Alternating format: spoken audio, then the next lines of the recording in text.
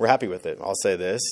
Any professional league, if you get a general manager after draft that says they weren't happy, you'd be the first one ever. So, I mean, that's the truth, is everybody's happy with their picks right now. It has to unfold. You're happy with the RA. Obviously, you project for them to be active, hopefully special teams immediately at minimum.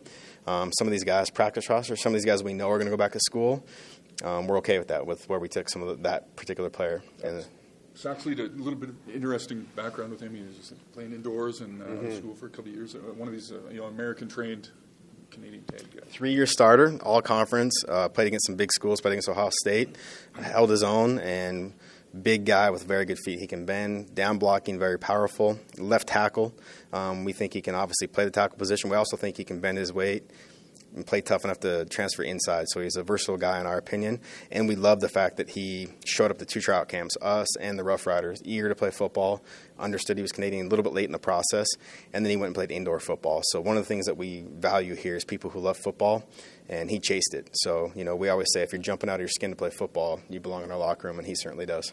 Was it a challenge at all, just not knowing exactly how the ratio rules might change or anything coming in the draft here? Control what you can control. We draft the best players we can. We adhere to our board as far as where the values are, hence bets where we took him, and that's what we control right now. So however they unfold it, we'll take it. And I've always said this, is I rarely draft just for the ratio, because if we did that, we probably don't take Boateng, and now he's a ratio changer. So my point being that is you never know who the next ratio changer is going to be. So if you take the best player available, it just gives you options. I feel like you got a good mix of you got some guys that are really physical, and you got some guys that are really speedy like Shai Ross. Really jumps off the page as far as an athleticism and speed standpoint. Well, it's ironic you use the word jump, because he set a record with the broad jump. So he's explosive, to say the least. And another guy that chased football, he's banged up a little bit. Had some personal things in his life, nothing major, just things that I think would have slowed a lot of other people down, and he kept with it. So very explosive, dominated the Western Combine here, went to the National, did the same things there, and his film backs it up. That's the thing, is we're not big believers here in drafting off combine numbers. We watch the film, and if the combine backs that up, great, but you don't play football in shorts, right? You feel like you're in a position going into this draft that you didn't really have a pressing need. I mean, you picked Betts because you felt he was the best player available for you guys or on the board. And obviously you're trying to improve your special teams, but it's kind of like, is it nice you're just trying to get some depth here? Yeah, I mean, obviously you want guys that you think can step in and play right away if need be, but we did feel we went in the draft without a glaring need. We didn't go and think we have to have this particular position or else. One position we did target, and we actually had a high grade on, is a tight end from Grand Valley State. That's a position that we're getting a little older there. We've been a little nicked up, so that was one position that we did flag and said, hey, if there's a guy that fits, but again, it had to be the value.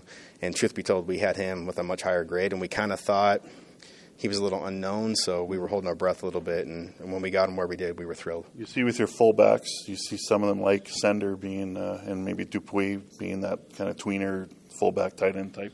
Yeah, definitely. And he went to the Air Force Academy out of high school, so on top of what he is as a football player, he's a high-character guy, and again, we use the word jumping out of your skin to play football. He kept at it, and Grand Valley State is a very prominent program. A lot of people maybe not have heard of them, but they're dominant for their level, so he's used to winning. He understands how to do things the right way, and he's a big guy, very strong, and he can move people on the line of scrimmage. A lot of new faces in football ops right now. How did the process go with a bunch of new guys from the first 2 years? Best process I've been a part of. It's guys that I've been on the road with, people that I've known both professionally and personally for a long time. So they fit in right away. It was instant chemistry and a fun process and a very productive one. They all did a great job. And on that note, I need to thank David Turner, Will Homer, Bobby Merritt,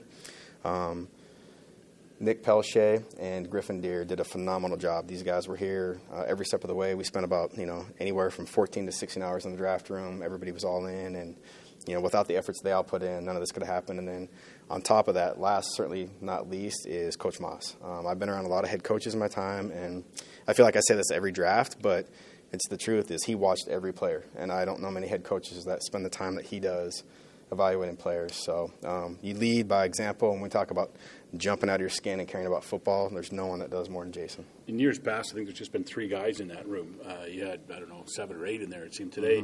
What's it like before you pick? Is there a lot of chatter? Is there a lot of talk going on in there? Or are you guys trying to convince them of what they want in the next pick? Or? No, because we have the board stacked long ahead of time. Usually we have our final. We probably could have had our draft 2 days ago, and then we just do our final touches as it comes there. So what we do is when we're 2 to 3 picks away, is we pick 3 to 4 guys and say, okay, here's who we have, here's the order.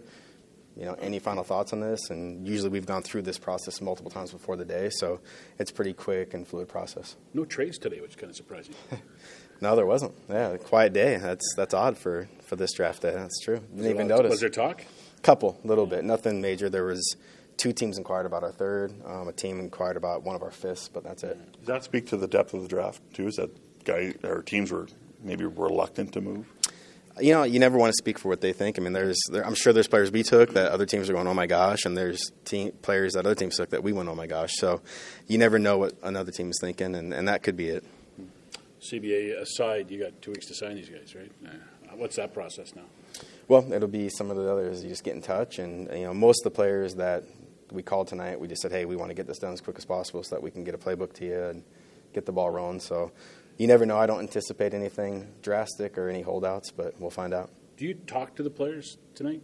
Oh, yeah. You talk to them all? Mm-hmm. Yeah, we call and congratulate them, welcome to the organization, and let them know how excited we are that they're going to be in green and gold. Any interesting responses you get tonight? Just excited. A couple players were emotional in a good way, and, understandable, right? It's a major event in their life, and very few people are drafted to a professional football league. So you can hear some parties going on in the background. That's always fun when you call, and usually we call, and it's before it's announced. So a lot of times I was on the phone when it was announced, and they could see it, and the families are getting excited, that's fun. That's the way it should be.